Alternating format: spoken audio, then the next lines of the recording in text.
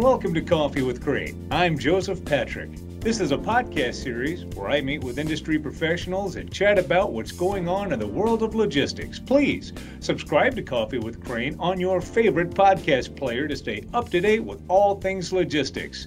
In this episode, a listener favorite is returning to join us, Crane Worldwide Logistics Canada Customs Development Manager, Scott Bowman. Welcome once again, Scott. Hey, Joseph, how you doing? I'm doing great. I'm better now that you're here. Thank you very much for the kind words. Now, as always, we start off with very fun questions, and I understand that Canada's most famous dish is arguably poutine. It originated in Canada, from what I understand, but you can find it all over the place. But what makes Canadian poutine different from all the others? Great question, Joseph, and near and dear to my heart.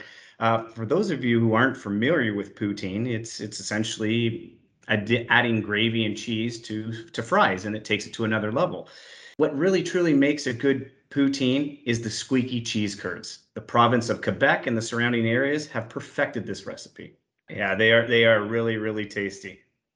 All right, Scott, let's get into the meat and potatoes of why we're here today. You've recently done an episode where we discussed customs and ocean for Canada, and I understand that today's topic, we're going to be talking about how to do business in Canada.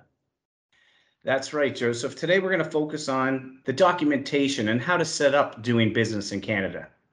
Most excellent. So based on how we set up accounts here in the U.S. with terms and conditions and POA, the power of attorney documents, is any of that different up there in Canada?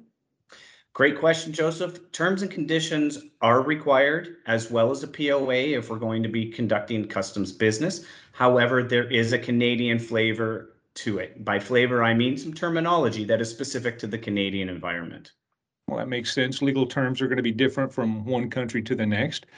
Now, with that in mind, can you advise on other documents that we should be aware about? Yeah, absolutely. Let's take it right back to the granular level, Joseph. Say, for Okay. instance, we have a brand new client. A couple of the documents that we would require would be a customer profile. We would need to run a credit check on that customer, and then we would have them sign the T's and C's, which we call terms and conditions. Now, if we were simply providing a customs brokerage service, what we would require, still the profile to set the client up, the power of attorney, the Canadian version, to be completed, and then also the T's and C's, the terms and conditions for that product as well. So a little variation. You would still need to run pretty much the same, with the terms and conditions and the profile and the credit, but then you would add the power of attorney. Gotcha. Now, in the warehousing business, you could substitute the warehouse agreement for your terms and condition. Oh, okay. Well, that's good to know. Yeah, but you would also still need to have your profile, your credit check, to be completed as well to start the package, I guess you would say. Makes sense. And you mentioned a business number. Can you explain what's needed in a Canadian POA? Yeah, absolutely. And that's a great point that you've brought up here, Joseph. So, like the US, where there's a tax ID, in Canada, there is a business number. And this business number usually has 15 characters in it. So, if you were to look at it, say 1 through 9, 2 more characters plus 4 more digits. There's also some letters that are part of the characters on the business number that you mentioned. Do the letters stand for anything in particular? The first 9 digits is to identify the actual business. The 2 letters are a program identifier code that identifies the program account. For example, the common one used in today's business number would be an RM, which indicates importing and exporting for the business.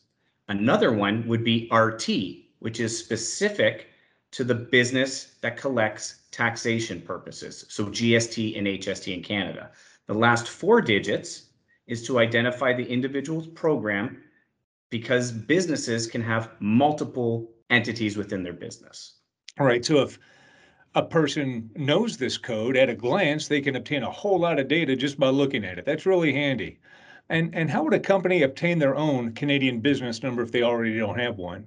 If you don't have a business number today to conduct business in the Canadian environment, whether you're a resident or non-resident importer, you can ask Crane Canada to submit a form with your information to Canada Customs on your behalf. and Canada Customs will generate this business number.